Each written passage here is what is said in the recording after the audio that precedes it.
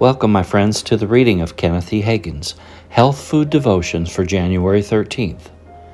Today's message is entitled, God is no respecter of persons. God is no respecter of persons. One person will not be treated better or any differently than another. The related scripture is Acts chapter 10, verse 34. Then Peter opened his mouth and said, Of a truth I perceive that God is no respecter of persons. There are many methods of healing.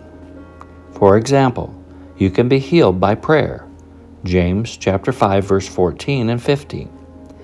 And you can also be healed by the laying on of hands, Mark chapter 16, verse 18.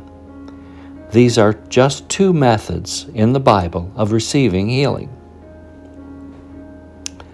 But you can also be healed by believing Isaiah chapter 53, verses 4 and 5, or Matthew chapter 8, verse 17, and 1 Peter 2, verse 24, without anyone praying for you, just by acting on these verses yourselves. In fact, that's really the best way, because after you are healed, you can then go out and tell someone how you were healed, and they can receive their healing the same way you did. Healing belongs to every one of us. Some people say, well, that just means spiritual healing. The scripture isn't talking about physical healing. I shared 1 Peter 2:24 with a woman in Oklahoma who was crippled. The doctors in Oklahoma City said, she'll never walk another step the longest day she lives. And she had been in that wheelchair for about 4 years. Now, I wasn't operating in the gifts of the Spirit at the time I gave her that verse. I just gave her 1 Peter 2:24 and got her to act on it. And as God is my witness, hundreds of people saw her leap and walk and jump. 1 Peter 2:24 will also work for you, just as it did for that woman.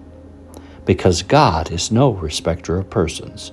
He will treat you no differently than he treated that woman who walked and leaped and jumped. Confession. Repeat after me, according to the Word of God. I am healed. It is written in 1 Peter 2:24, by whose stripes you were healed. If we were healed, then I am healed. I am healed. Amen.